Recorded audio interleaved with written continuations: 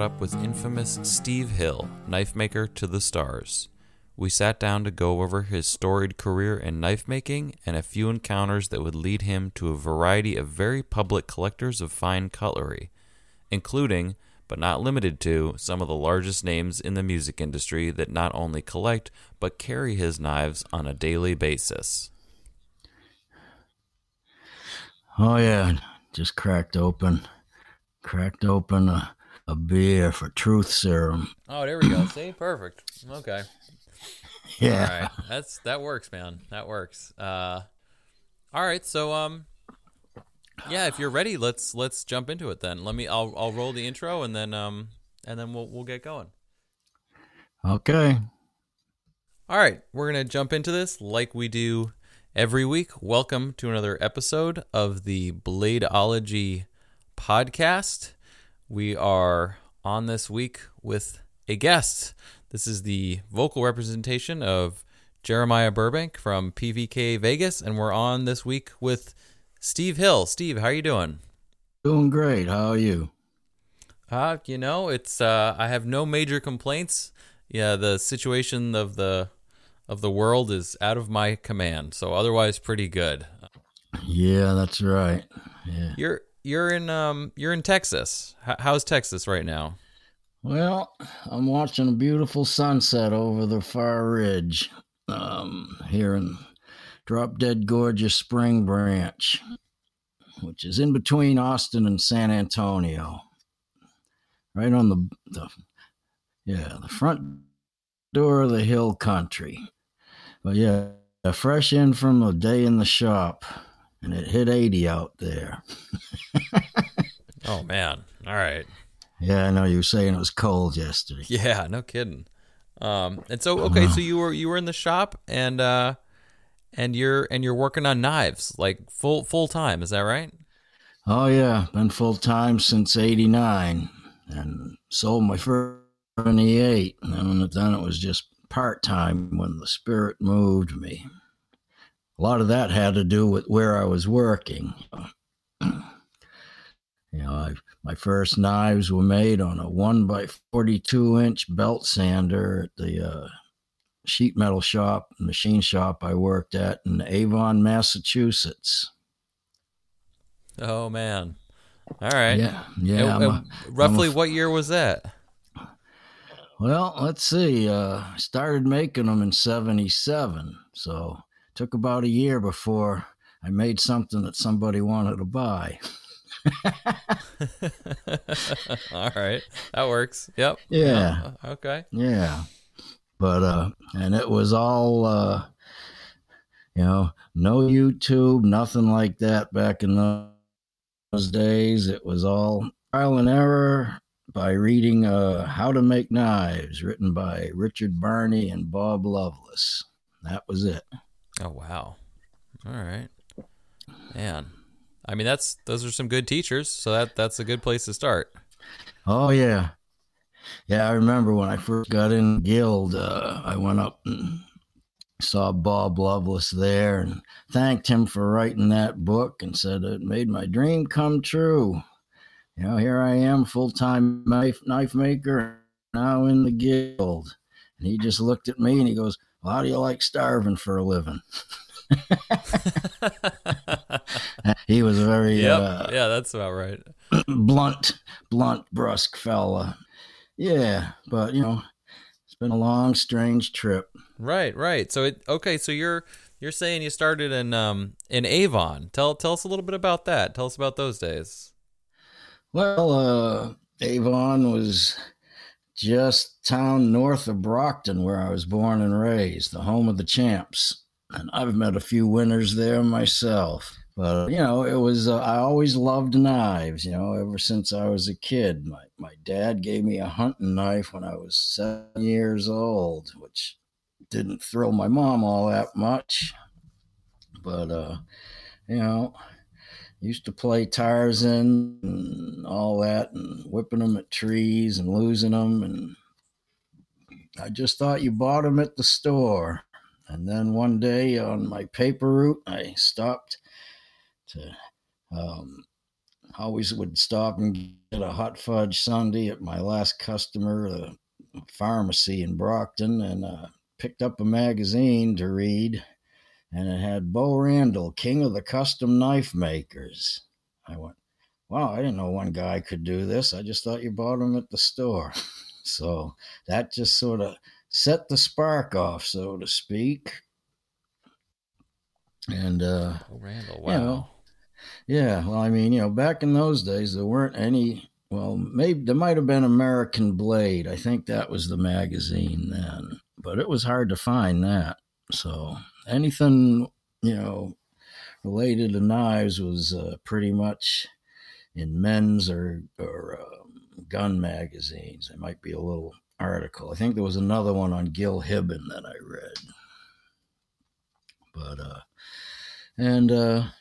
so, and then I found this book, How to Make Knives, and, just experimented. First one was made out of a file. And when I was done with it, I was scratching my head, wondering, is this a knife? I'm not sure. It might be. But my brother loved it. He still has it. Oh, wow. And okay. So, and then a tool maker in this shop I worked at in Avon, he handed me a piece of D2 steel. And he said, you'll never make a knife out of this. That's all I needed to hear.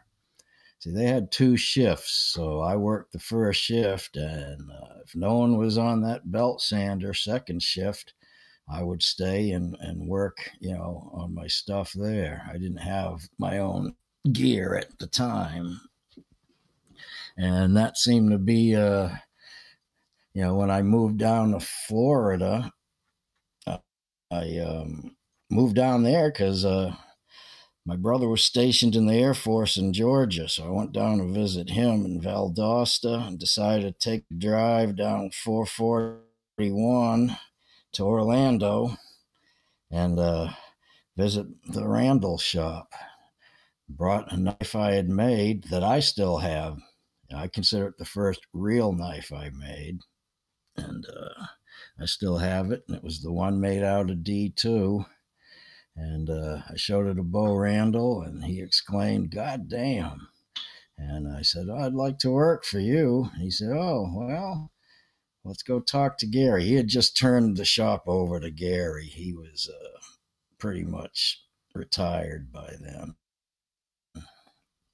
And so I got hired on there and worked there for about 6 months. And but our philosophies didn't mesh. That's when I found out that they were more semi-production. I mean, yeah, you were hands-on grinding, but there was a whole slew of us. It was like a production line, and they used to still have to drag me out of there at the end of the day, and I'd even volunteer to bring stuff home to work on, But the thing that got me was they would not let you work on your own knives. I said, well, you're not paying me 24/7. So anyway, we had and the foreman told me years later when we had our tables side by side at the Blade Show, he says, that's the best thing that ever happened, you leaving, because he goes, look at what you're making. He goes, instead of, Randall had a pretty set, number of patterns, and most of them were being made for their knife dealers. That's pretty much why there's such a waiting list for Joe Blow off the street. Right. But, yeah, right. Yeah, they're just fulfilling the dealer orders. Yeah, pretty much. But anyway,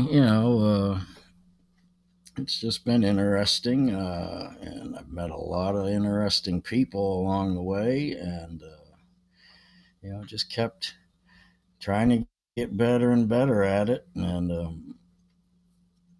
I lived in Florida for a good while. After I got out of Randall shops, and I went back into sheet metal shops, but they would interview me, and then I would say, well, I need to interview the shop, and if there wasn't a belt grinder in there, I go, sorry, no deal. Hey, I But mean, you gotta have. Hey, man, there's a line. You gotta meet it, oh right? Meet in the yeah, middle. yeah, exactly. But it was the same thing, and they had to have like two shifts, so and all that. But I finally got a speed cut, not speed gut, but speed cut belt grinder, which were made by the Drapers, who were famous. Well, in the old school knife makers, they might remember Harvey Draper, the Draper brothers out in Utah, where Buster Orensky and a few of them fellas all come up. But they made these belt grinders, and I'll tell you, man, it works like a champ. It was still running, and that was from 1989 when I bought it, and the same motor still powering it.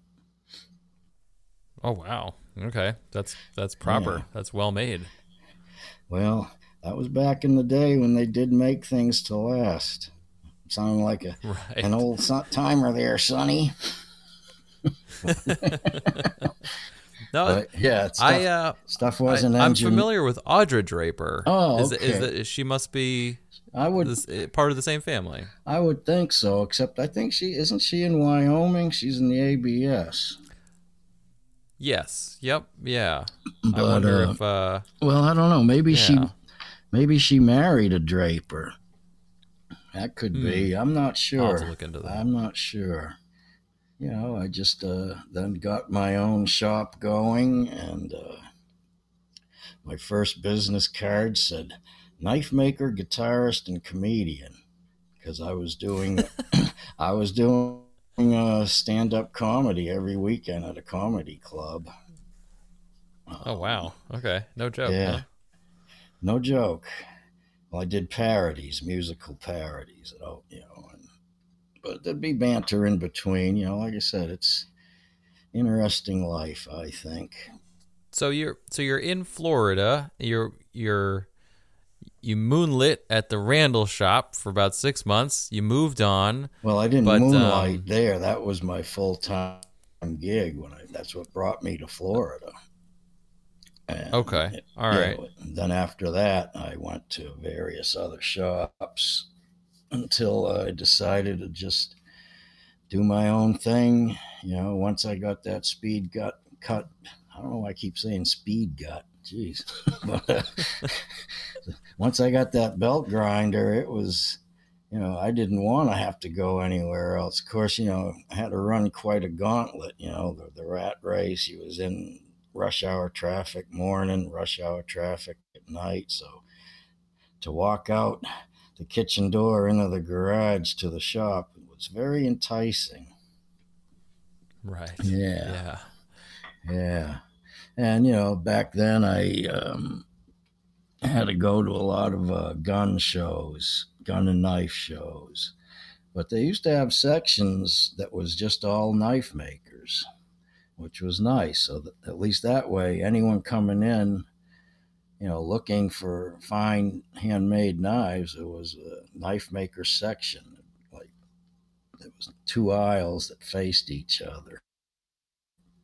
And, I got to meet a lot of good guys down there in Florida. Rodney Rogers, Rex Robinson became a real good friend of mine. And, but, just traveled the gun show circuit and did really good down in South Florida from about down Miami way, Lauderdale.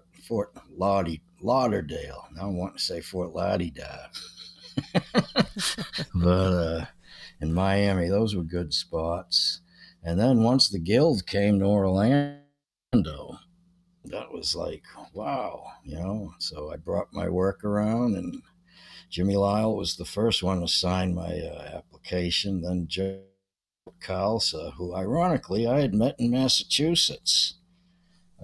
No kidding. Yeah, I went to pick up blades from a heat treater in Quincy, just south of Boston. And there was this feller in front of me with a beard and a turban, all dressed in. I go, what's with this guy? And then they brought out a whole bunch of blades for him, all these Arabian looking things. I go, wow. So we got to talk, and I said, I didn't think there was another knife maker in the neighborhood. I knew about Jimmy Fikes out there in Orange, which is, you're from like Western Mass, ain't you? Did you ever hear of Jimmy Fikes? The name does sound very familiar. Yep. Yeah, that's out in Yeah. my neck of the woods. Yeah. Well, in your neck of the woods, one of my friends was John Krabasik. You must have heard of him out in Oh yeah. Yeah, Northampton. I know John real well. Yeah. Yeah. I just stayed in Florida for a bit, and then the call of New England got pretty strong, and not quite sure why exactly. I must have missed shoveling snow. You say so. Yeah, well, we've had snow here, but I look at it, and we got 4 inches one time, and it was like the whole state was shut down, and I just looked at it and go, that's nice. And the next day it was melted and gone. I was kind of hoping it would stay, but yeah, someone posted something on Facebook that showed a spilt Slurpee cup on the pavement, and they go, Texas is closed because there were ice cubes on the pavement. But, moving down Hampshire, where, 2 feet of snow, that's no excuse. Get to work, get to school. Yeah, that's about right. Yep. Yeah. Yeah. Yeah, New Hampshire is that's its own drum for sure. Mm-hmm. Yep. But went to the Guild show out in Vegas. That's where what was that, 97, I think, was the first year they moved out there.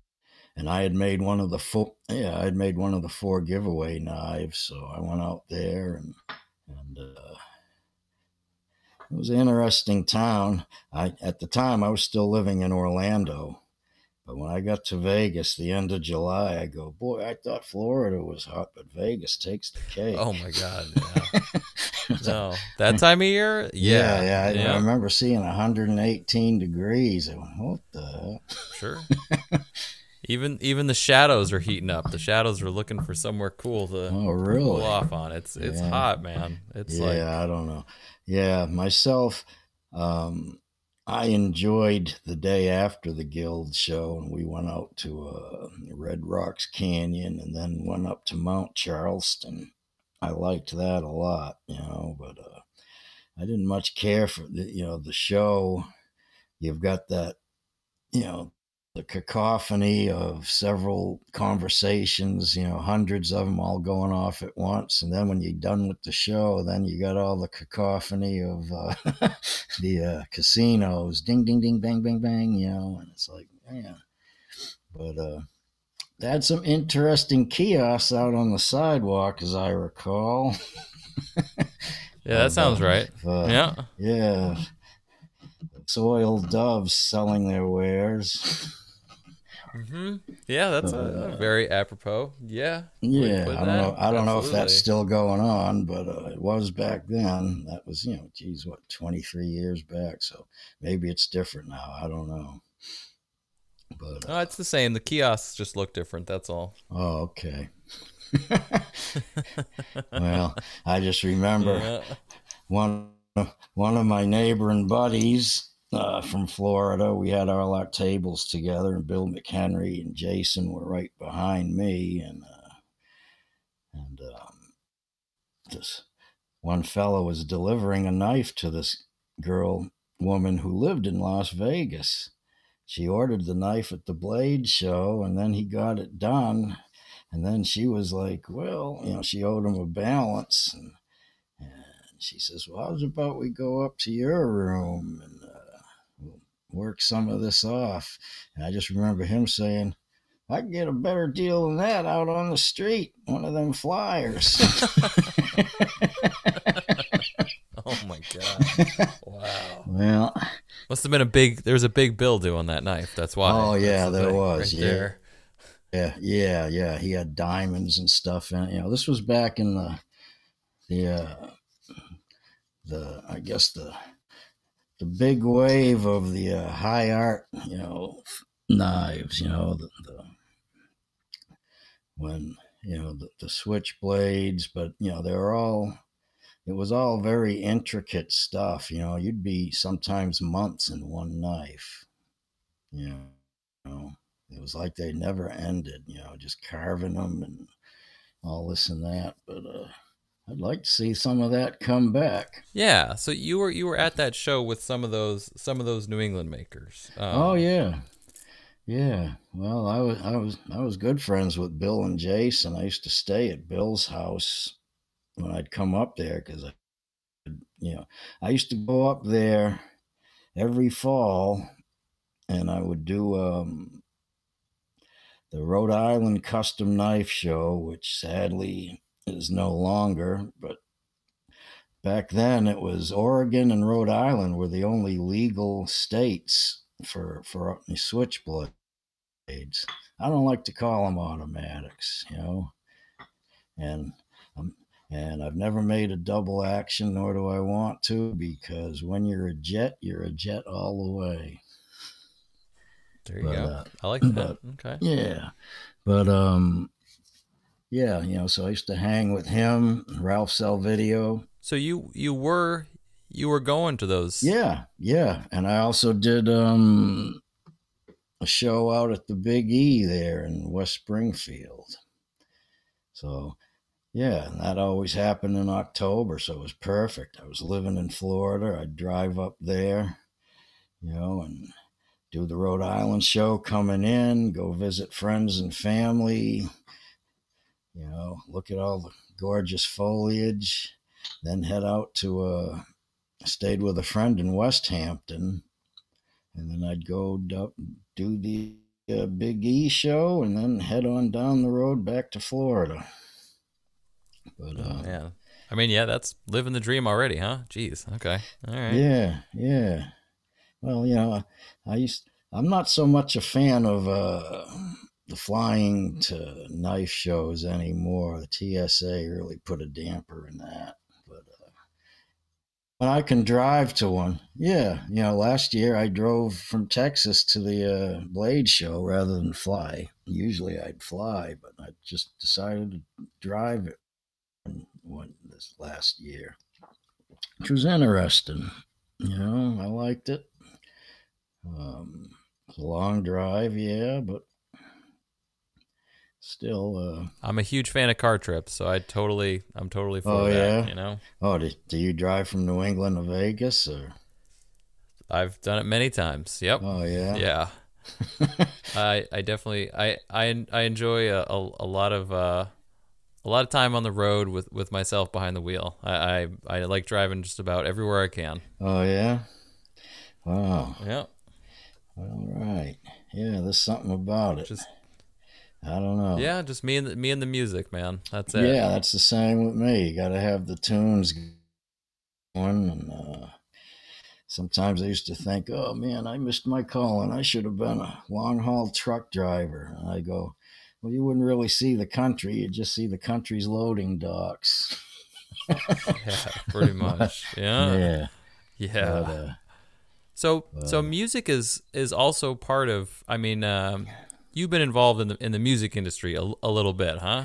Well, I wouldn't say the music industry. I haven't put out records or had any recording contracts, but I know a number of people that are in that line of it.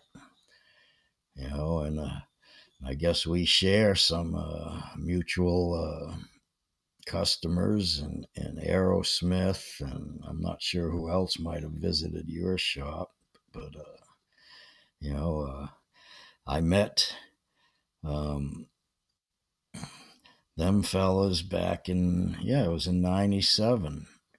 I was in Florida, in Orlando, and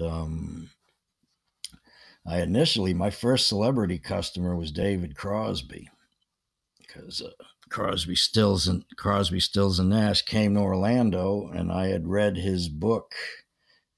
Oh Yes I Can was the name of it, and in one part of it, he mentioned how he liked things that were made better than they had to be made, and one of those things was knives. He said he loved custom knives, and I found that intriguing, and went to see the show. And I noticed when we were leaving that there was this big tour bus right across the street at this Omni Hotel. And I go, I bet you that's where they're staying.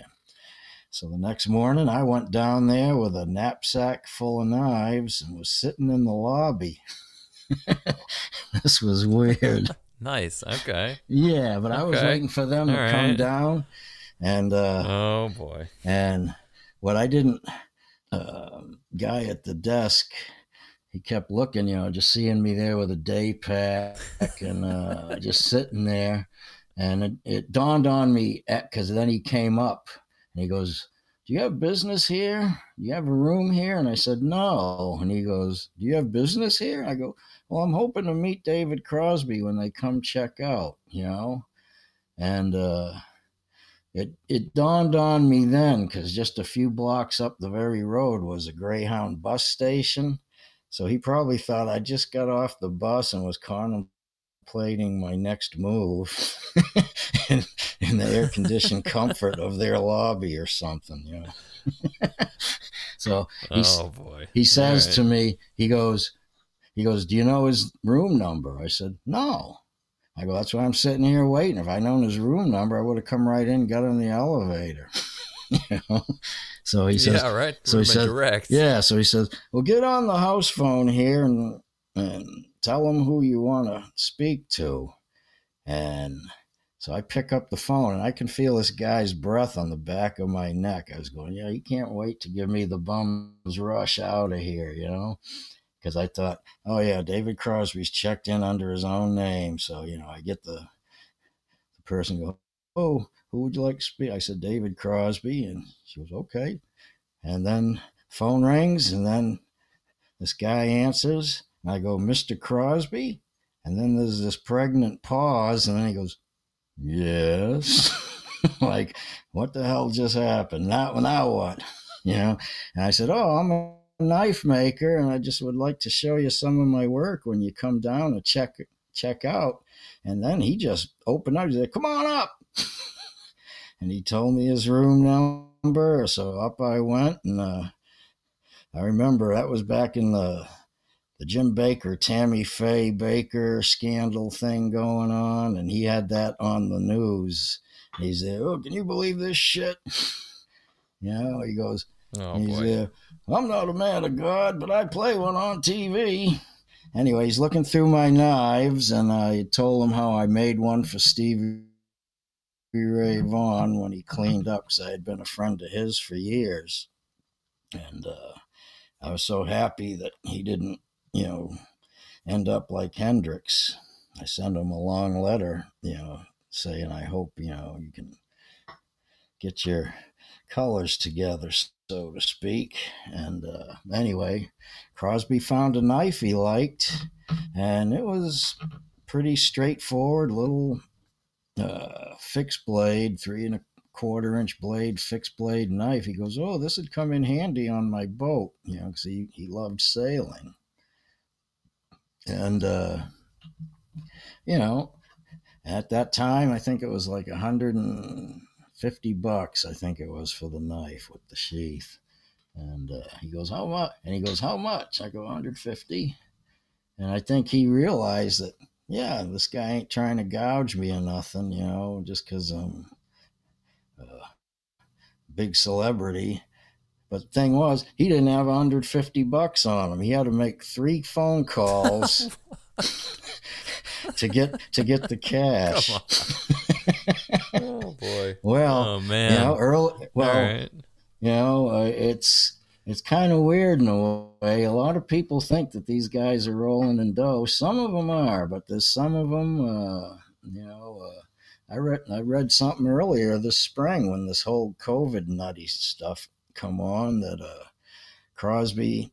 I was looking forward to seeing him here in Austin back in May, because he got a knife from me 2 years ago when he played in Austin, and so that's the second one he has of mine, and that was a nice one too. It was a folder. The first one was a fixed blade, and he got a Warncliffe blade folder this time, and I had engraved spine. Stand and be counted. Stand on the truth was on the inside of it. And but he was saying all his tours got canceled, and his spring and summer tours were canceled, and he says, I hope I'll still be able to gig in the fall and do my tour. He goes, otherwise I'm probably going to lose my house. But again, well, he also had some serious health issues. I'm sure liver transplants don't come cheap, and and he didn't have health insurance. So anyway, when I was in Florida, a knife maker in New Hampshire tipped me off saying, hey, if Aerosmith ever comes to town, look him up. He goes, because Joe Perry collects knives, because his wife just ordered one from me. So they came to town, and I went to the arena where they were playing. There's a big fence and a security guard and a golf cart thing at the gate, and all these people hanging on the gate. And I just haven't, been in so many of Stevie Ray's shows. I just learned that you just walk in like you're supposed to be there. So that's what I started to do. I wasn't going to ask him. I was just going to walk right by. And then the guy goes, hey, can I help you? I go, well, I'm here to see Joe Perry, which I was.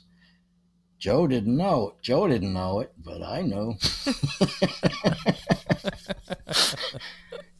It's sort of that. It was happening. Yeah, you got the power of positive thinking, So anyway, this other fellow was coming through behind me, and I guess he was like a local lights or something. I think it was sound or something. But the security guy knew him, and he goes, this guy says he's here to see Joe Perry. And so then the guy looks at me, he goes, they're not here, and their crew's going to do the sound check. And I just went, all I know is I'm supposed to meet him here between 5 and 6. Still not taking no for an answer. So he goes, okay, follow me in. And so I follow him in there, and there's this guy in a big glass, office, big glass windows, big burly guy. He goes, that's the head of security. Go see him. And I thought, that's the last person I need to see. That's not great. So I'm just sort of skulking in the shadows, wondering, am I going to get a glimpse of these guys or something? And everyone's got laminate passes hanging around their necks, and all that, except me. But I got a leather briefcase full of knives. I graduated from the day. Looking pack. Professional. Yeah. Right, there you go. And nice. Anyway, yeah, these big overhead doors open, like what 18-wheelers would drive through. And the glaring Florida sun, it was just blinding from this dark. All of a sudden it's blinding, and you just see the silhouette of these 5 rather skinny guys. And they come walking by. They come walking by so fast it about made my head spin. But I had written a note in the back of my business cards to Joe. But he went by me so quick, and so did, and so I got one of the entourage. I go, hey, can you get this to Joe? He goes, no promises, but I'll try. So they started their sound check, and this one security guy is looking at me going, he's got a leather briefcase, but he doesn't have a lamb in it. What's going on? And anyway, they did a couple of tunes. Then I seen Joe come running down the ramp from the stage, comes up to me. He goes, hey, are you the knife guy? I go, yeah. He goes, don't go anywhere. He goes, I fucked up. I didn't bring a knife with me. I got to see what you have. So I said, okay. That's great. So they finished their set, and he come up to me. He goes, oh, let's see what you have. So I open my bag, my leather bag, and I'm pulling knives out. Now this guy that's been watching me for the past hour comes running up. You can't do that in here. And so then Joe goes, well, where can we do this? He goes, only backstage, like in your area. So then Joe grabs one of his guys and goes, get me a backstage pass for this fella. And the guy goes, oh, we're all out. And he goes, well, what can we get him back there with? He goes, oh, I have a working personnel patch. He goes, well, give it. So I got that, slapped it on my jeans, and got to walk back and hang in the lounge with Joe. He bought back in the day when I used to make tactical folders, he bought one of those. And Brad Whitford was looking them over. And then in walked Steve and Tyler. And he said, what's going on here? And Brad Whitford goes, oh, we're just looking at some knives this guy makes. And Tyler's eyes bugged out. He said, I love knives. So then he found one he liked. And he said, okay, after the show, I'll shower and then we'll come back and we'll do a deal here. And, I told him how, I used to see them back in Massachusetts when they were still playing the clubs and have people dancing on the tables and stuff, and they used to rehearse in Brockton at the Brockton Theater. They rehearsed there for a while. Anyway, it was, I got to see the show. I was right backstage with them before, they got on, and the lights slowly start coming up, and you could feel the energy. I mean, it's I don't know if you ever felt this, but it lifts you up by the seat of your pants, literally. All the energy, all those people in there, just that roar of approval because they know the show's about to start. And Tyler's pantomiming like he's got 8-hanger handlebars on his chopper and he's revving it. And all of a sudden they just go, let's go. And they all went scooting up the ramp there. And I went and saw it from the sound and light booth. It was just a great time, And then afterwards, I had to wait for him to get showered and cleaned up after that, because those guys, man, they worked their butts off.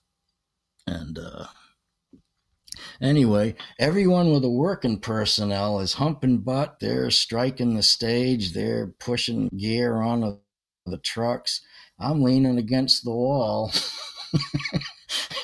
And the security guy comes up and he goes, you work for Aerosmith? And I go, yeah.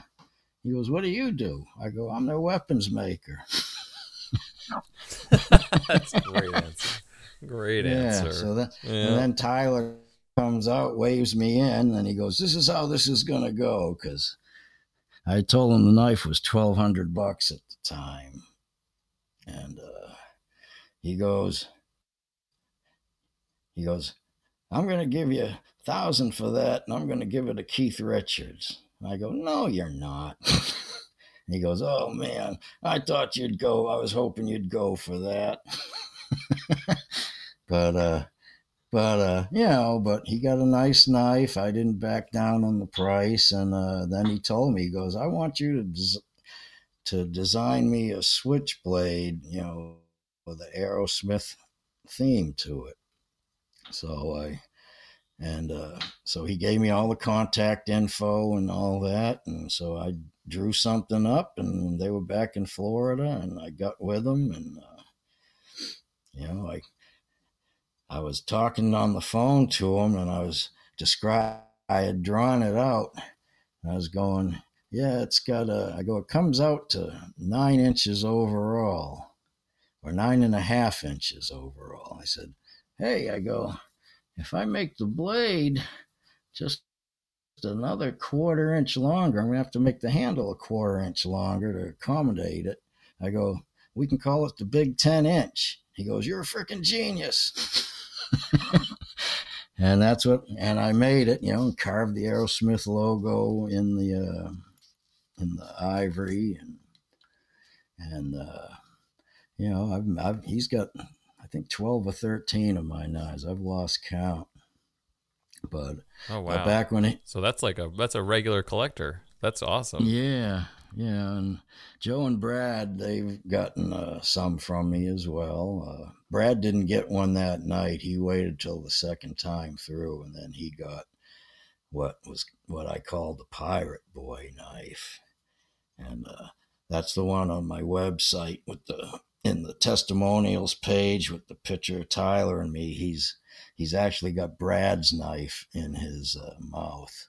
So he goes, "That's a pirate knife, huh?" He goes, "That's how you carry that, and sticks it into those big choppers."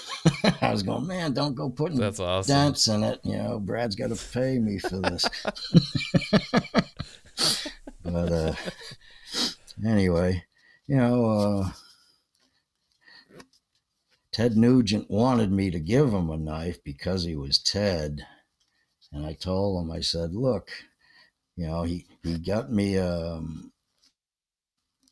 met with him before his Damn Yankees show. That was in the early 90s. And, he got me a, after show pass and, I got to watch the show. And then he goes, give me a knife and I'll make you famous in my arch bow hunting book. And I go, well, you're too late. Yeah, right. But, sorry, bud. I gave him a little miniature knife pin I made up. I says, well, I'll give you one of these, thanks for the show. I go, the only one I've ever made a knife for was Stevie Ray. And even he argued with me about, he couldn't accept such an extravagant thing. And I was just so happy that, he hadn't OD'd or anything. But he gave me, he goes, I don't want to cut the friendship. He goes, so you have to give something back.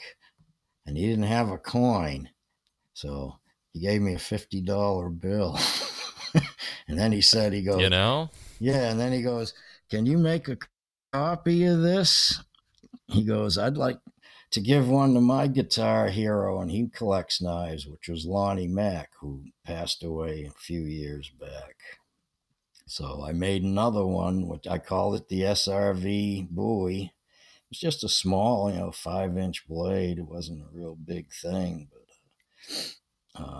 and I gave that to him the last time I saw him alive, and within months he was gone.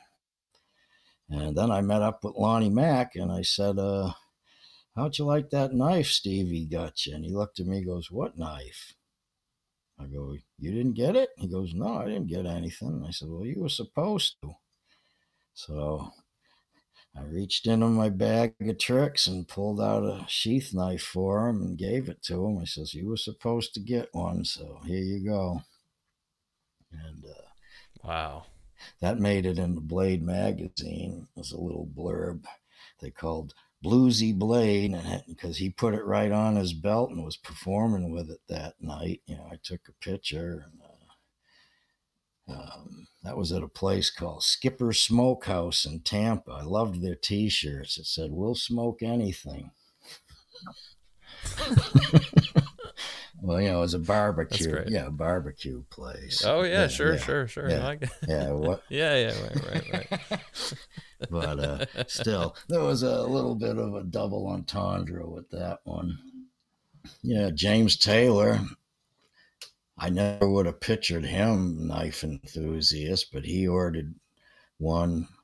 Actually, I met his oldest brother, Alex, when I lived in Florida at King Snake Records, King Snake Recording Studios, which was in Sanford, Florida.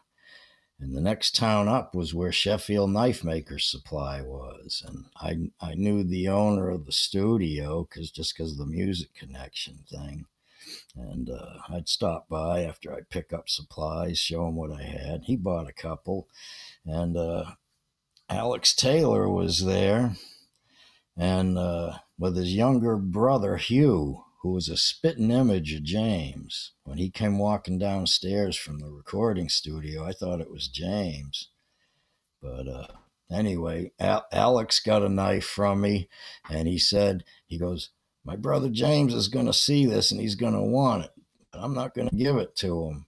So he said, "Give me one of your cards so I can give him that, and he'll probably want to get one from you." And a couple months later, I got a call from James Taylor saying, "Yeah, I really liked Alex's knife, but he's my big brother and he wouldn't give it to me, so I got to get you to make them." He goes, "Make them for Livingston and Hugh too, my other brothers." He goes, "That way we got peace in the family." And he wanted their names etched on the blade, so I had this fella do that for me. But yeah, I don't know. I don't know what it is with musicians and knives. I call it their road managers, I guess. But Yeah, I mean that who works. knows? But well, anyway, I mean, I think there's definitely a connection. you I know think there's so? knives and musicians. It's like the fascination with baubles and weapons, right? The combination of the two, high end, well made weapons that are also Yeah. can sometimes be attractive, right? There's a meeting of art and practicality there. Well, yeah. I mean, that's my motivation for it. Probably one of my biggest influences was a book called Steel Canvas. Came out somewhere in the mid '90s, I think. Big coffee table book, but it was all about embellishment of arms from like about 15, 1600s right up to the present day. And so, that was the inspiration for me. Yeah, I recently worked. Well, I bought a couple knives from an area collector here, and he come by my house because he lived in San Antonio, and found out we're not that far apart. And he came by with a whole bunch of knives he had, and was saying, "Man," he goes, "I'd like to sell these." He goes, "But eBay's such a pain. And I was looking at some. I go, "I think I know some people who'd be interested in some of these. And so he had 19 knives he left with me to photograph and contact. And I told him we sold 13 out of the 19, which was pretty good. Oh, that's pretty good. Yeah. Yeah. And I told him, I said, "I'll help you out, man, but let's make it maybe a half dozen at a time. This was a bit much." you know. But he Yeah, but he right. had a couple of folders. He wanted me to, he was showing me, and every one of them had up and down blade play. They were liner locks. And I told him, I said, I think I can fix these. And so he left them with me. And, I got to fix them, and I won't mention names, but there's some pretty big names. And every one of their knives was sadly lacking. And one thing I do is I make sure that everything works right before I even think about how pretty to make it. Because I told this guy, I go, "Well, they got the sizzle, but they're not getting the steak with this."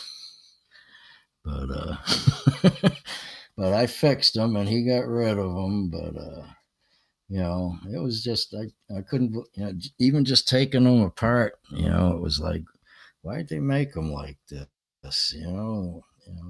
You have to take the whole thing apart. I go, if there's going to be any malfunction with a folder, most likely, I'd say 9 times out of 10, it will be with the lock. So why do you have to take the whole knife apart to get to the liner lock? And so anyway, it was time consuming, but I did fix them, and he got to move them on. But yeah, I like.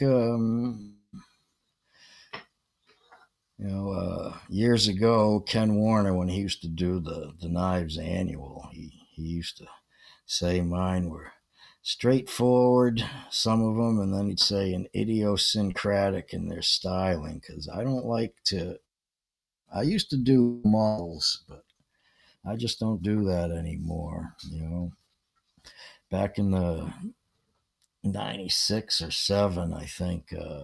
The tacticals were first coming up, and I made a few tacticals, and I even got a nice write-up in Tactical Knife magazine. Steve Dix saw my stuff at the Blade Show and had Butch Winter do an article on me.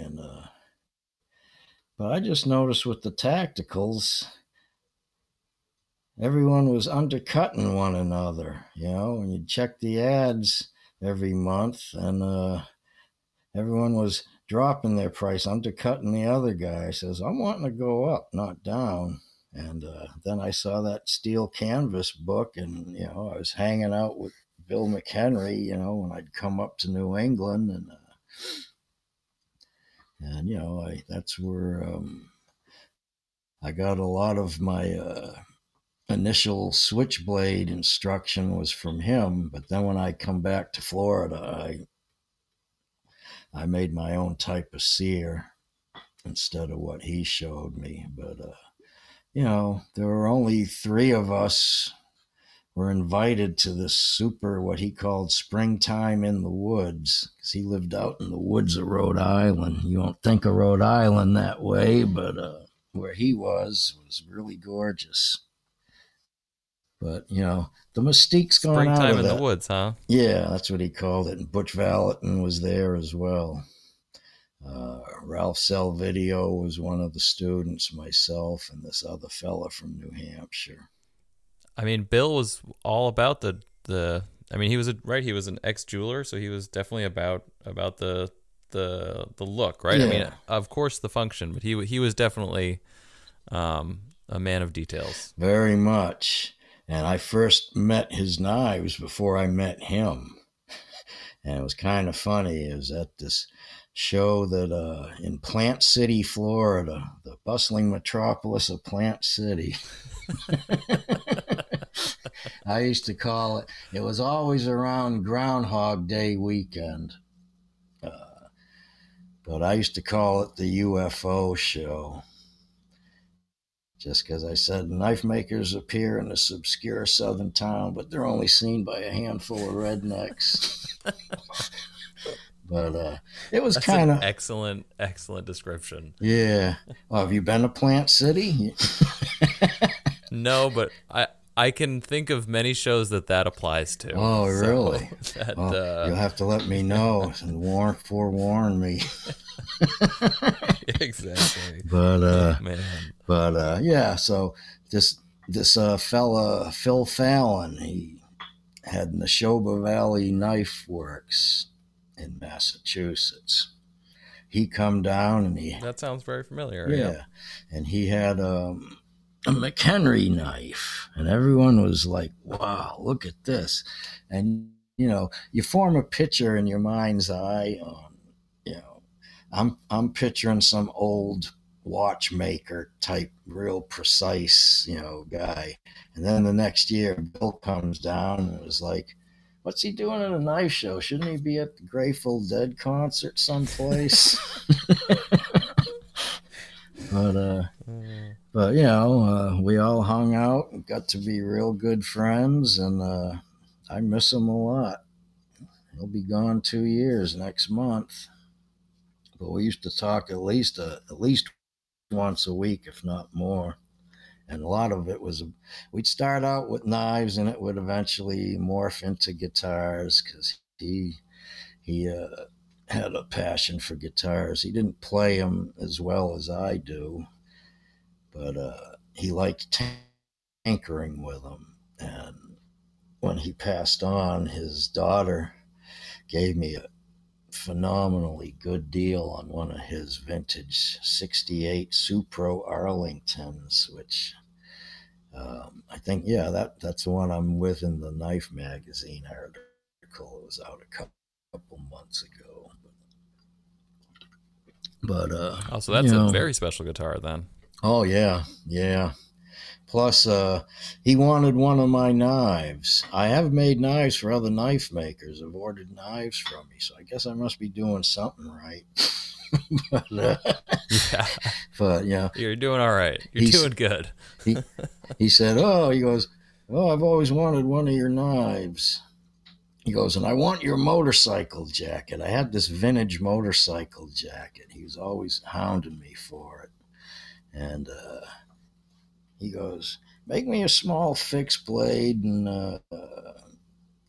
that motorcycle jacket, And thing was, this was just a little before, maybe not even about a month before Christmas, and I had a I had a dagger, Damascus dagger I had made up. It was not exact. It was bigger than the small fixed blade. But it was still a fixed blade and tiger maple handle. And I just said, well, I'll just send him this because I had too much other work to do anyway. And sent him the motorcycle jacket and the knife. And I still keep the message. He left on my phone saying, "Oh man, you're too generous. This is more. I didn't need. This is too much. Not blah blah." But so it is. Richard Wright told me he got that knife now, so I'm glad it's went to another good home. Oh, that's awesome. Yeah, Wow. yeah, Okay. That knife is, yeah, that's very cool. yeah, and you know, but the box was sitting. It was took an act of Congress to get Bill to leave the ranch, as he called it, this place. And I said, Bill, I sent this stuff priority. I'm checking. It's been there for 3-4 days now. You gonna go pick it up? Well, yeah, I'll get to it. He goes, my daughter's gonna take me to a doctor appointment, new doctor I gotta go see, and I says, he goes, and I can't drive, so she's got to come pick me up. And I says, well, have her swing by the post office. I go, you see a new doctor, you got to make a great impression. Come strolling in with a vintage motorcycle jacket on.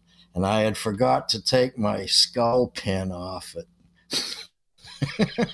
Nice. And there you go. So he wore that in, and, when his daughter, after he passed, I was talking with Jocelyn, and she says, oh, do you want that motorcycle jacket back? I said, no. I go, but I didn't mean to send him my skull pin. That was one thing I forgot. So she sent me that, and he had wanted, last we talked, lost wax carved up these skull rings he had designed. But he didn't cast them himself because he was really, he had a lot of health issues in his later years. So he says, well, he goes, I designed them. He goes, but someone else had to cast them for me. He goes, but what's your ring size? He goes, your middle finger. What's your middle finger size? I go, I don't know. I don't wear a ring on my middle finger. He goes, well, these are designed for your wearing on your middle finger. So I said, well, I'll have to go to a jewelry store and have him size my finger or something. He goes, oh, no. He goes, grab a business card and cut a strip and wrap it around. He goes, that'll give the most accurate. And I had that on my kitchen counter, and he had called me. We had talked so long that his battery went dead on him. And I was busy trying to get Christmas orders done, and he had left a message saying, hey, we didn't finish our conversation. And I just said aloud went, Bill, I'm up to my ass in alligators here. I'll talk to you after Christmas. And he passed that night. So now anytime I see on the caller ID it's a friend, I pick it up. I don't give a shit how busy I am, Because that really kind of...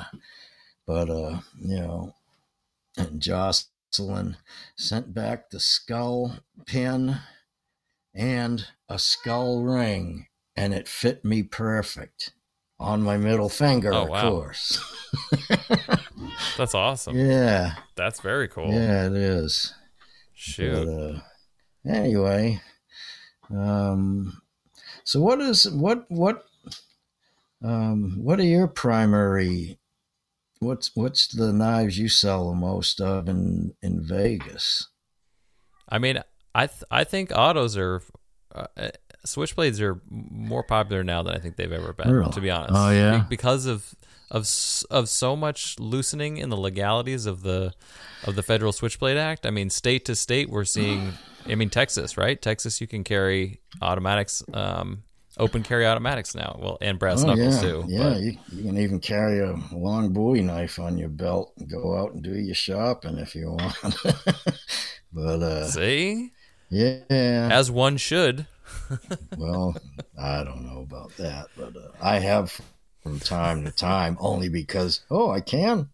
Sounds like New Hampshire, where New Hampshire made it so everything was legal just as I was leaving. But well, that's usually live free or die, man.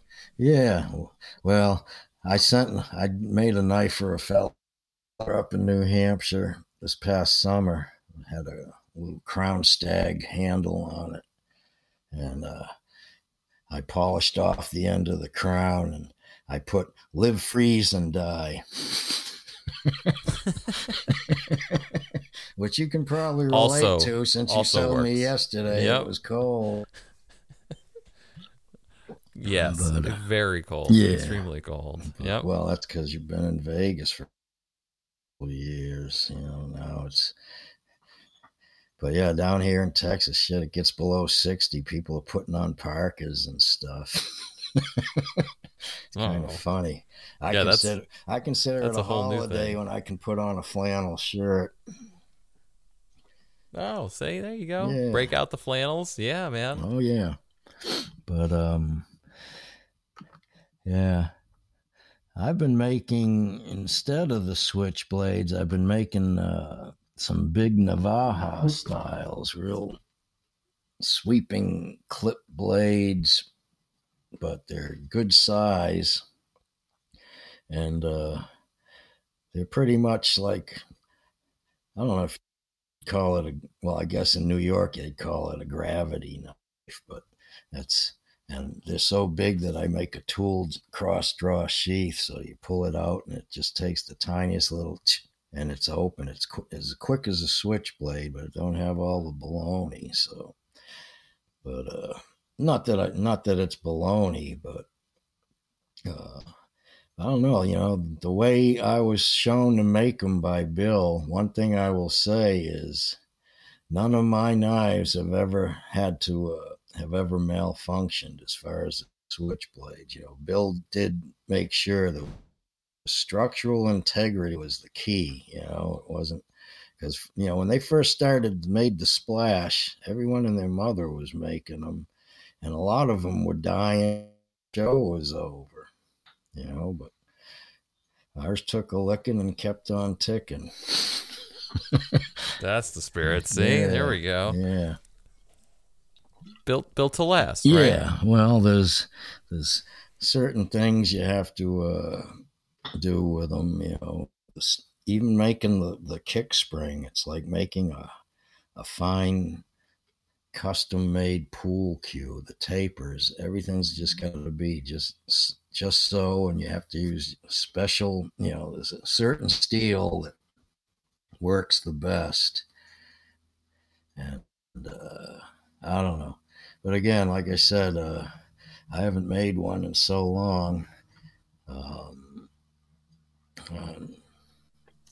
But instead, I've made these other ones. There's a time and a place for everything, right? Yeah. Maybe it's just waiting to come back around or something. Well, maybe we'll see. But when I've looked online at various knife dealer sites, when I see the automatics on there, they don't seem to be bringing. I said, man, I used to get more than that, and you got so much work in them. So I said, I'm just going to keep making the manuals, and I'll make my gravity Navaja things, and that'll be that. But if someone wants to Navajas are an excellent knife. Oh yeah. Geez, I'm looking at one on my wall. I collect knives as well. I like 19th century knives. When I observed my 25th year of knife making, I was trying to think of something special to commemorate. And, in that steel canvas book, there were just so many really nice Bowie knives and things like from Sheffield and in the 1800s that I started collecting those, and now I'm in the Antique Bowie Knife Association. But I've got a huge Navaja on my wall. It's open. It's nearly 2 feet long. Holy moly! It's the second one I have. Steven Tyler got the first one. They're and we were sitting down in Sunapee Harbor there in New Hampshire, and I had just gotten this Navaja, 1.5-inch blade, so you needed like 11.5-inch. So it was like 23, 24 inches open when you opened it. And it fit right down in the pocket of my hiking shorts, and you didn't even see it. And we were sitting around, and I go, I know you need to be politically correct these days. I go, is anyone going to be offended if I clean my fingernails with my pocket knife? Oh, no, go ahead. I pull this thing out, and again, Tyler's eyes just go, man, I got to have that. And he got it. But and then afterwards I was going, oh man, I'll never get another one of those. And then another one come up on eBay, the same Navajas de Toledo. Nice etching on the blade. They're from like the early to mid 1800s. And so I got it. But it's just to see the look on everyone's face. Oh, yeah, go right ahead. Think I'm going to pull out this little thing, and I just ka-chunk. They go, oh. Yeah. So we're backing away from we didn't think it was going to be quite that big. Well, I can be a merry prankster at times. I find it fun. That's pretty great. Yeah. But, Antique Bowie Association. That's pretty far out. So I'm assuming that you have quite a few Bowies then. Oh yeah, yeah. Probably too many, but I've got a nice one made from a fella in Paris in the 1830s. Beautiful carved ivory handle, sterling silver guard, beautiful sterling silver mounts on the sheath. It's just gorgeous. I got a number of them, and I've sold quite a few, but I still have quite a few as well. That's the one thing. This year's been just so goofy. There's been no knife shows because I always went to the Antique Bowie Knife Show. I know, isn't there one? There was one out in Vegas, I think, in January. It was sort of there'd be a knife show, and then wasn't there an antique arm show in the same building or something? It's the antique antique gun and knife show, and then there's a couple other shows around there, but that antique one is that's a blast. That's a great show. Yeah, well, I remember one year they were both in the same building. I don't know if it still is, but I thought about going, and I said, it'll be too much like them Big E days in Springfield, because that was I loved that gun and knife show just because there was so much history in it. It wasn't just all the modern stuff that you see these days, because I'd sell a knife and then I'd go take a stroll, and I'm coming back with an 1850 pocket boot pistol, checkered walnut handle, and or 1812 grave swords and that. I was going, that Vegas one, I don't know if I'd make any money at it.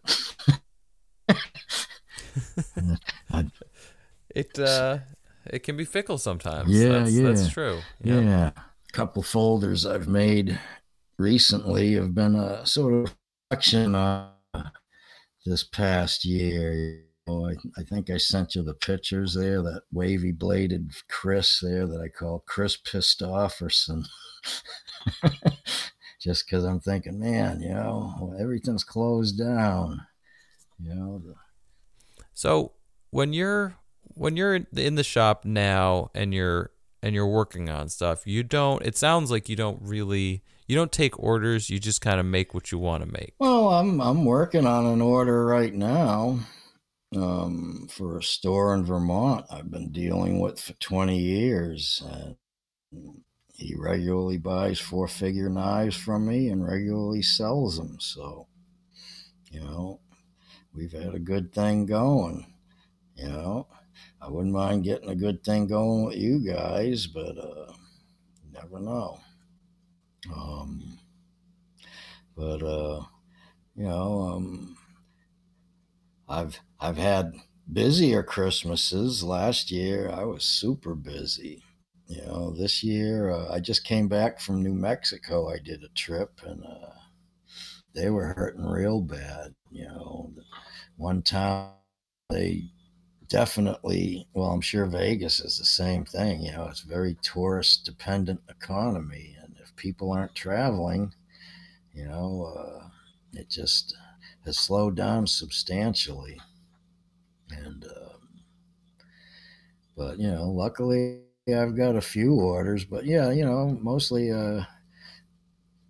when I take an order, it's one thing I don't do. I used to do custom orders way back in the day, but you know how hard it is to see into someone else's mind's eye? You can't. you know? I'm still working on it, man. Yeah. Oh, are you? It. Oh, all right. Well, let me know when you've cracked the code. Absolutely. But I'll call you up with a breakthrough any day. Yeah. All right. Yeah, I'll probably come after the big feedlot next week, and you're lying there meditating your ass off. But yeah, that sounds. It's on my calendar. Yeah. Yeah, there you go.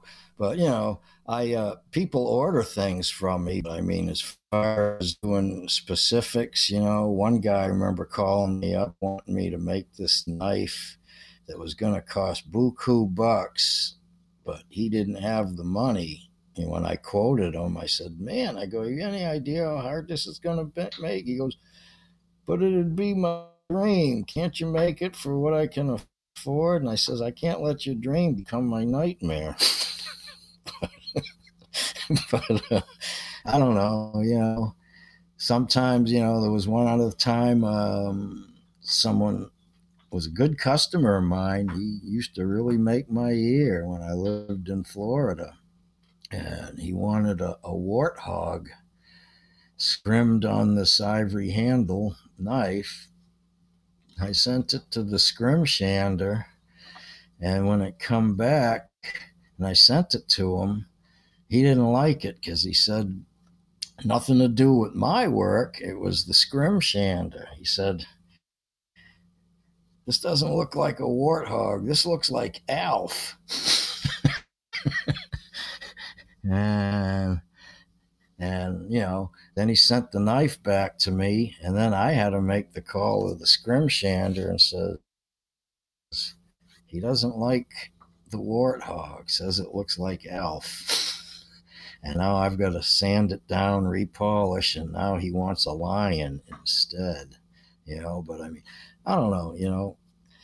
Like I said, it all depends. Of course, I cheerfully take orders, but you got to get free reign on it. If you're looking for specifics, everything's got to be this, that, or the other.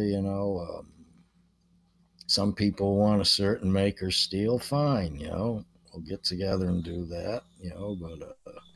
But that can be real tricky, especially with like you're saying, like if someone's got some sort of specific idea or some sort of contrived concept of what the knife should be. Yeah.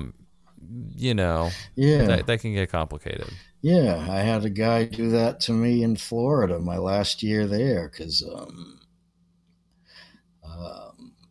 Kevin Hoffman and I, he was another guild member. I'm not in the guild anymore, but we were charged with finding a facility for the newly formed Florida Knife Maker Association. They wanted a show, and they go, no, we don't want it in no VFW hall or something, American, we got to have a nice joint. But so they had champagne taste with a beer budget. And we went around looking at all these Orlando, Florida shows. And then we finally found them a place, actually one place that told us, we can't afford to do it for you for this, but this other hotel has just been newly refurbished, and they're probably antsy for some business. So we went and talked to them, and we had a brand new showroom with the chandeliers, the carpet, and all that. But a fella ordered a knife from me to be delivered at the next year's Blade show. And I go, okay, yeah, well, what you want, clip? What kind? He wanted a folder, a switchblade. He goes, just make me a nice knife. So I made a knife. I go, okay, he's giving me free rein. And then I get it to him, and he goes, this isn't the knife we talked about. I go, what are you talking about? And I was like, kind of rip shit about it. I was like, man, I figured I had a sale already, and now. And I ended up calling a collector in Hawaii. He was more than happy to get it and paid me more for it. And then this other guy called me because he was a dealer in Florida. And he says, I need my knife. I said, well, I had it for you a week ago and you didn't want it. I go, now you're at the back of the list. I got other orders to fill. He goes, I need it. I need it within the next week or two. I said, sorry, I can't do that. And he got all belligerent with me. And I says, you know what? I made a New Year's resolution to only deal with pleasant people. And I regret to inform you that you have not made the cut. And I go, as soon as I get off the phone, I'm writing you a check for your deposit and sending it back. And I go, and it's probably going to be the happiest check I ever wrote. And, but I mean, again, it's, I don't know. I don't want to be sour grapes here, but again, I just said, if you're going to order something, fine, but tell me, like the late Ralph Salvidio, who was another one of the switchblade guys out of Rhode Island, Rattler Knives. He used to ask people, what flavor? Trying to talk like I'm from Rhode Island. What flavor do you want? Yeah. What flavor?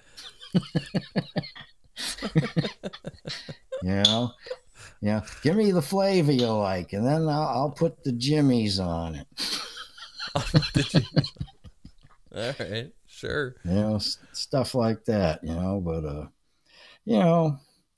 I just I love mammoth ivory. I love the different colors and and stuff like that. I like the warm feel of it, and plus it was a handle of choice even way back in the ancient days, because even when your hand's wet with whatever, it gives you a good grip, but I'm really not much into all the carbon fiber or any of these synthetic things. I do use some linen micarta now and then, but I really prefer the natural materials, and I love Damascus steel just because it's as unique as the thumbprint or fingerprint. You're never going to get two the same, Well, unless maybe Damas steel, that stuff I wouldn't use that.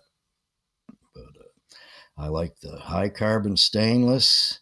I use I melt up some paraffin and heat the blade up after it's been etched and polished and all that. And, as long as you don't get it above the temper, then I dip it in this paraffin, and it's like capillary action, and it just kind of sucks it right in through all that topography. And I have not had any trouble with any rust on my blades in 20 years.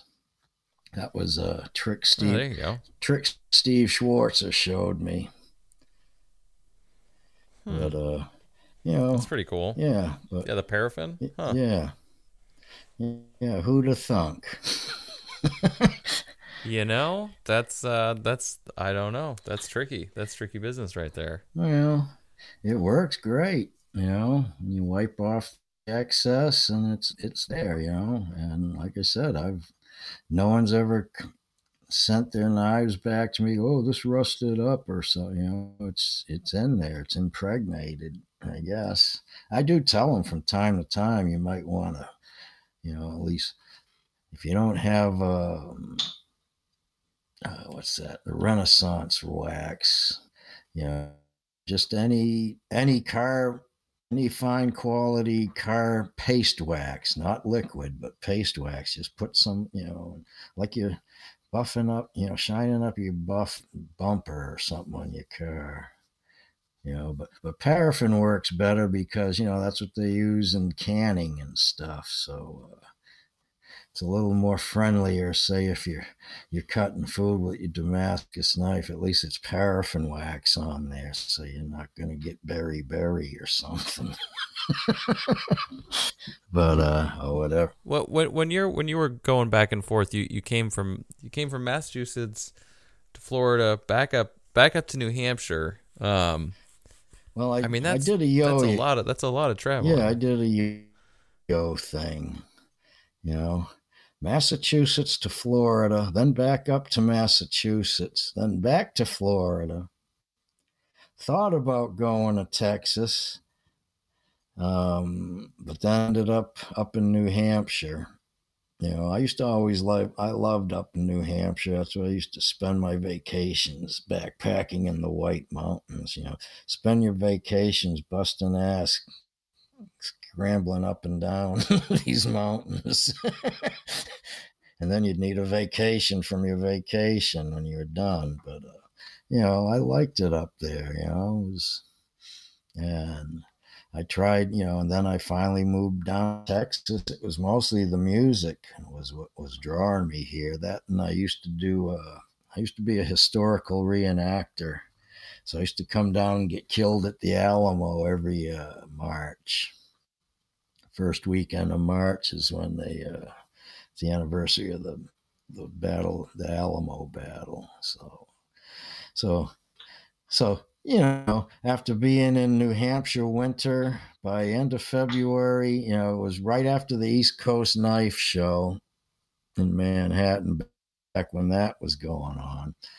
I would, go do the show, always did well, and then I'd get on a plane and go down and get killed at the Alamo. And I was going, wow, I can see the ground again. I haven't seen that since last October. That's that's about right. A historical reenactor that I would not have. That's different. I did not see that one coming. Oh yeah. So is that something you still do, or that was something that you're passionate about for a little while? I did it for a little while. Yeah, up in New Hampshire, there was this group that did a thing called Canoe-Vu.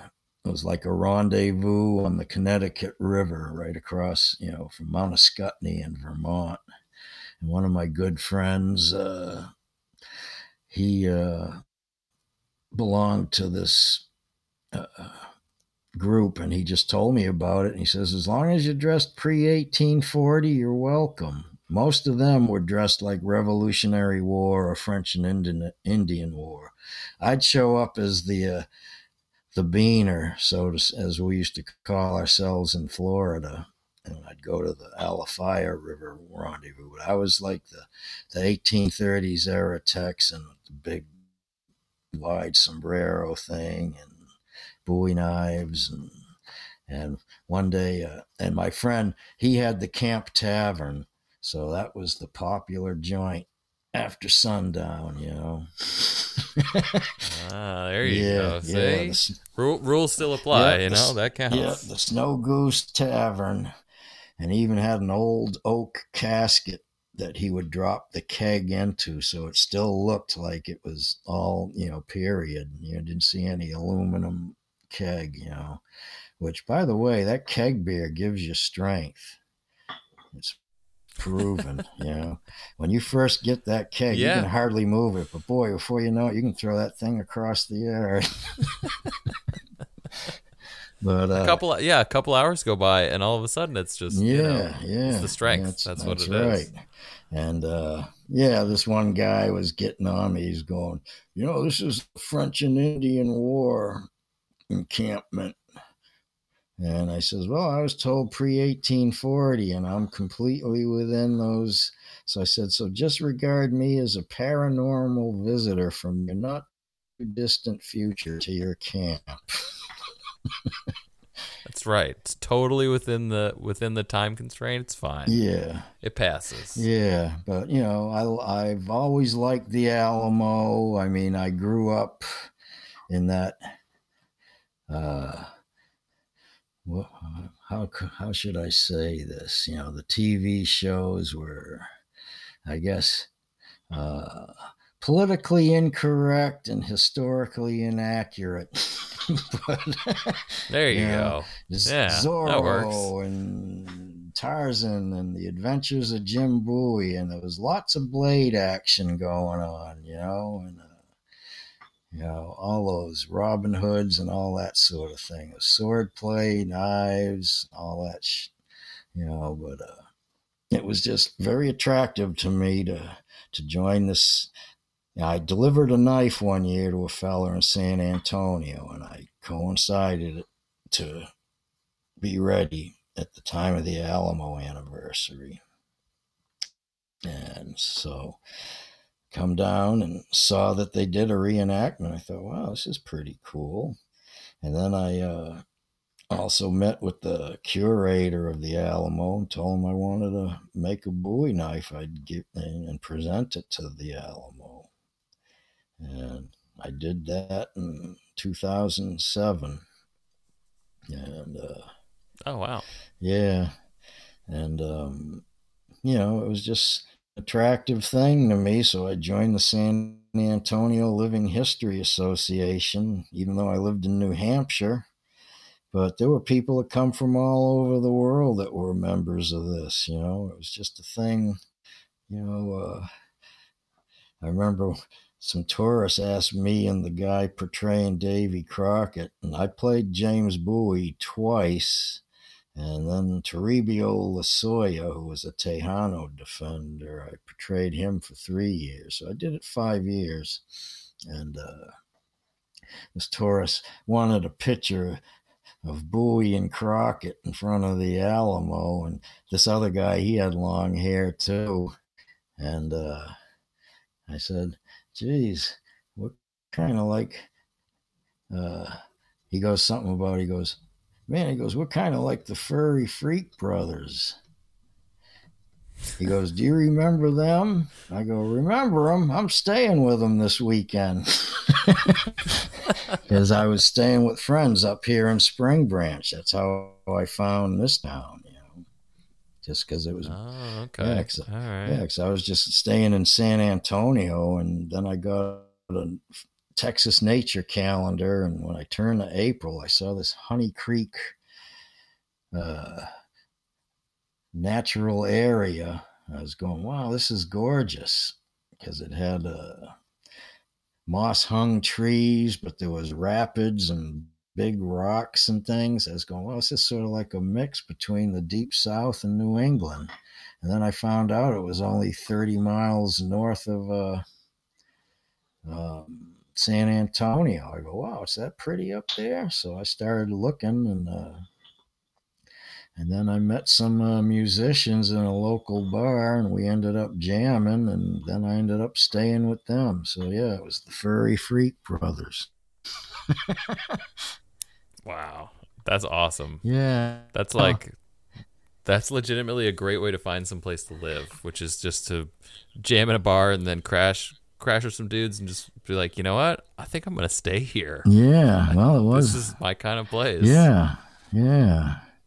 Well, I mean, I ended up in Florida because of Randall hired me, but it'd be not, right now there is some live music going on, but nothing really big, and it's way off what it used to be.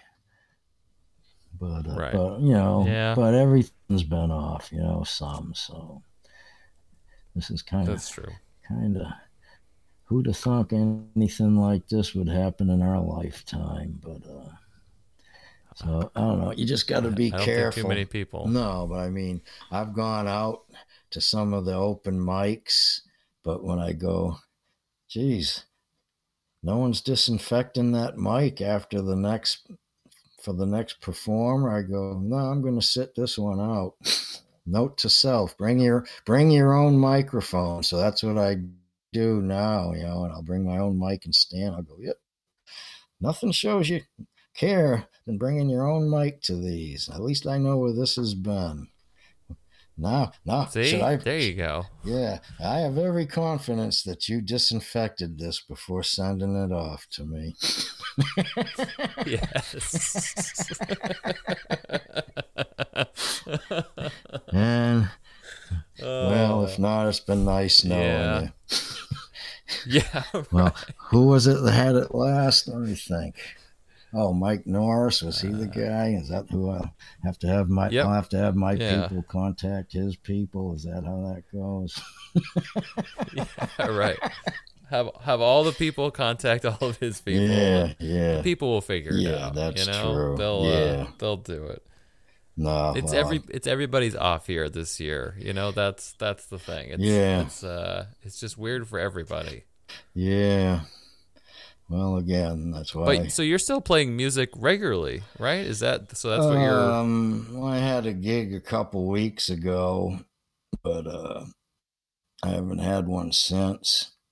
I haven't really been out beating the bushes about it like I did prior. I used to play a lot in New Mexico, in the summer. That I liked. I liked out of the oppressive Texas heat. You know, that's one thing I forgot. Um, I've got trees hung with Spanish moss in my backyard, and it's nice. I like looking at it. It's a great wind gauge and all that, but that it won't grow unless it's hot and humid. And all my house hunting Hmm. was done during March when I was down for the. Ah, okay. So when I heard people when I first bought my house, I moved in the end of October, so it was gorgeous, beautiful weather. And but come the next March, I started hearing people talking about the coming summer, the way people talk in New England about the coming winter. I go, what's going Oh on boy. here? Then I found out Oh because boy. I was on the borderline of heat stroke the first summer I was down here. I'm out trying to do yard work and wondering how come it's taking me 2 days to knock my yard down. Well, I didn't know it was 114 degrees with 110% humidity, and Wow. but New Mexico, I love it. I go up around Santa Fe area, and it's high desert there and mountains around, so you know it gets up in the 90s, but it don't feel that bad. Like when I went out to Vegas for that guild show, they go, "Oh yeah, but it's a dry heat," and I go, "Yeah, but I don't hang around the dryer when I'm doing laundry." But yeah, I don't know. I liked playing out up in New Mexico a lot. Texas is okay, but thing is, you can't swing a cat without hitting a musician in this neck of the woods. Oh, is that right? Oh Okay. yeah, Wow. yeah. I just bought a bass guitar to try and learn how to play that. I was going, well, there's so many guitar players, and I play, but and sing and all that, but I just thought, well, if I wanted to get in a band, though, maybe if I could get bass under, play really good bass, then that might open up some more avenues as well. So I'm always trying to learn something. Keep the melon fresh, right? Always trying to new input is good, no matter what it is. Yeah, exactly. Anyway, speaking of music, I got a friend of mine playing about 5 miles up the road, starting at 8, and it's almost 7, and I haven't made dinner or deloused from the shop. I came right in I was etching 3 neck knives and working on a folder order. And actually, I got 3 folders on order on the bench, but this store in Vermont, you know, hey, yeah, I want something for can you have it by Black Friday? I said, I don't think so. Not when you're calling me a week before that. When I got two other little bit tight there. I says I'll get going on it, but I already talked with one fella yesterday, and he says, "Oh, that's all right. I'm in no rush if you want." He says, "Well," I go, "yours was close, but I really got to bust a move and get this one." The other fellow, I got to talk with him yet. He called me this morning. I haven't gotten with him, but I'm sure he'll be understanding too. They're both knife makers that, you know, plunk down some dough and want some couple of folders. So, but they're understanding. Oh, that's cool. Well, right. Maybe they're more understanding of it than say if it was someone that wasn't a knife maker. You say, "Hey, you mind if I put yours down because this guy at the store wants one for his Christmas?" That's the one I was telling you yesterday about. It's gonna have malachite handle there, and I told him, yeah, I'd like to do a Grinch theme. And he's not wanting the Grinch, so I got to think of something else green. But I thought that was hilarious. I liked it. Yeah, I liked it too, especially where I already had it in my. Again, that's what I had in mind. But no, if I do that, then it won't be a sale. And truth be told, I better get a sale here. So. There you go. Yeah. Say sometimes it's practical. That's okay. Yeah. But anyway, well, it's been fun yakking with you. But yeah, no, it's absolutely it's been a pleasure to sit down and swap some stories. I don't think we covered everything, but I think it's impossible to cover everything all the time. Yeah, that's right. Yeah, I remember you was going to ask me about the walking back from UMass campus in Amherst up to Hadley to pick up my truck that was towed away that I parked behind Stevie Ray's tour bus when he played up there. I had no idea it was on a walkway. How could you tell when there's a bus there? But officer, I didn't see that. I have no idea what's going on. Yeah. Well, the thing was, I had 2 guitars, so that made that walk all the longer. Yeah, and I thought my truck had been stolen. I called the police, and they go, "Where was it stolen from?" I go, "UMass, here at the campus. I saw a Stevie Ray Vaughan show right outside the auditorium I was parked." And they go, "Oh, yeah, there were," said, "blue truck?" I said, "Yeah." And they go, "Oh, that was towed." "Why? That was on a walkway." "Well, the bus was on the walkway." "Yeah, but yours was easier to tow." Oh my God. But yeah, wow. I was thanks, guys. I was supposed to meet him right after the show. Of course, by the time I walk up there, find out where it was towed to, and they gave me the directions, and I'm walking up there all by myself, walking on a country road. Yeah, the glamour of knife making and music all rolled into one right there. Telling you, it doesn't get any better. Nice and classy, right? Oh yeah. But yeah, I'm friends with his brother Jimmy too, and he's bought a number of knives. I get to That's cool, yeah, man. I, we get That's pretty neat. we get together for lunch now and then, and there's two twin girls. I got their They drew me pictures of their horses, and they're on my refrigerator. That's my refrigerator art. And he didn't want his name mentioned in the article, though, in Knife magazine. And then they went and put his dragon folder on the cover. Yeah, so he's got three in there, and the last two on the last page he also has. One of them's one of those Navaja gravity knives. He really liked how quick that opened, and and and the top one over that he bought for his 80-year-old mother-in-law. Oh wow. Yeah, Okay. I wasn't a, Shoot. yeah, I didn't, I just said, I go, that's an odd gift for an 80-year-old woman. He says, oh man, she looks like a Hollywood starlet. She played Jack Nicholson's girlfriend in his movie Hell's Angels on Wheels or something like that.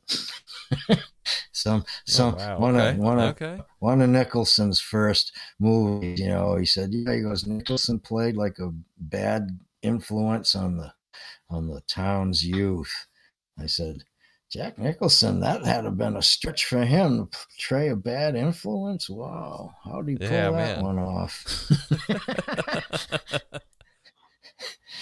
How'd he do it? Yeah, Must have been hard. yeah, Must have must been have hard. been.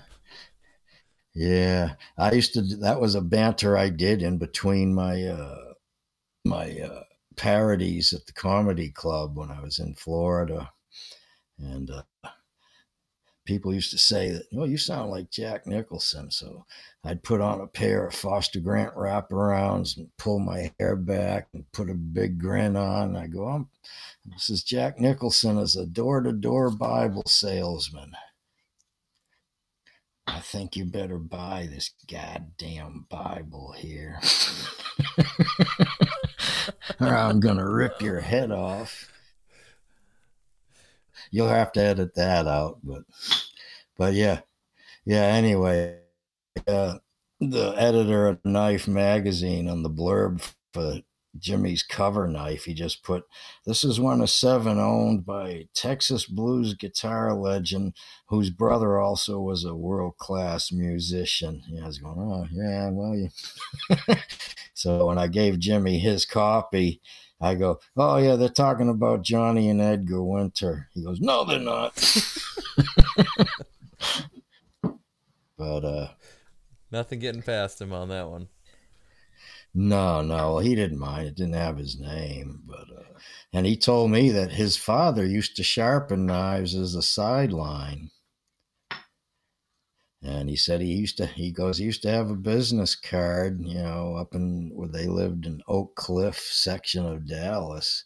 He said he used to have a business card that said, when things get dull, call Jimmy.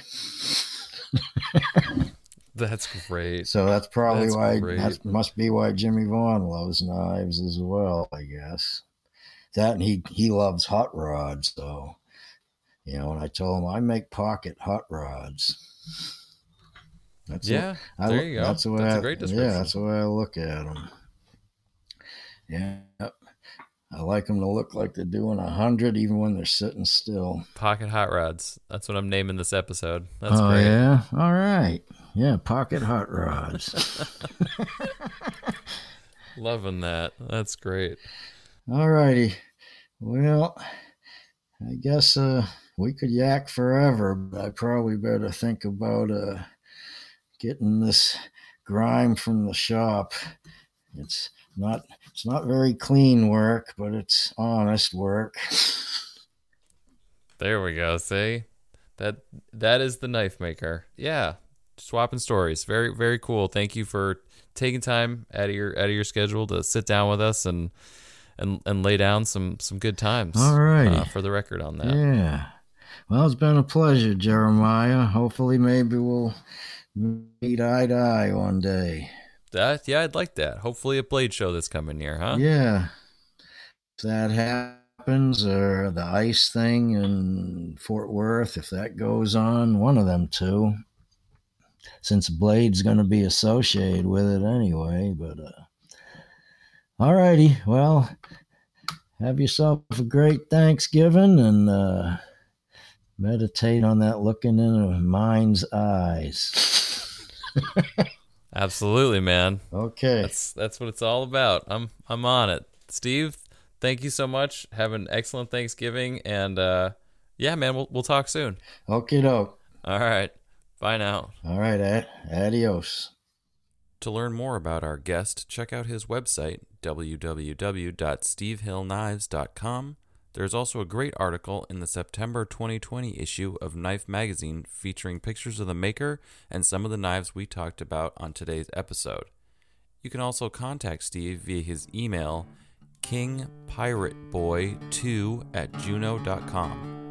Thanks for listening to another episode of the Bladeology Podcast.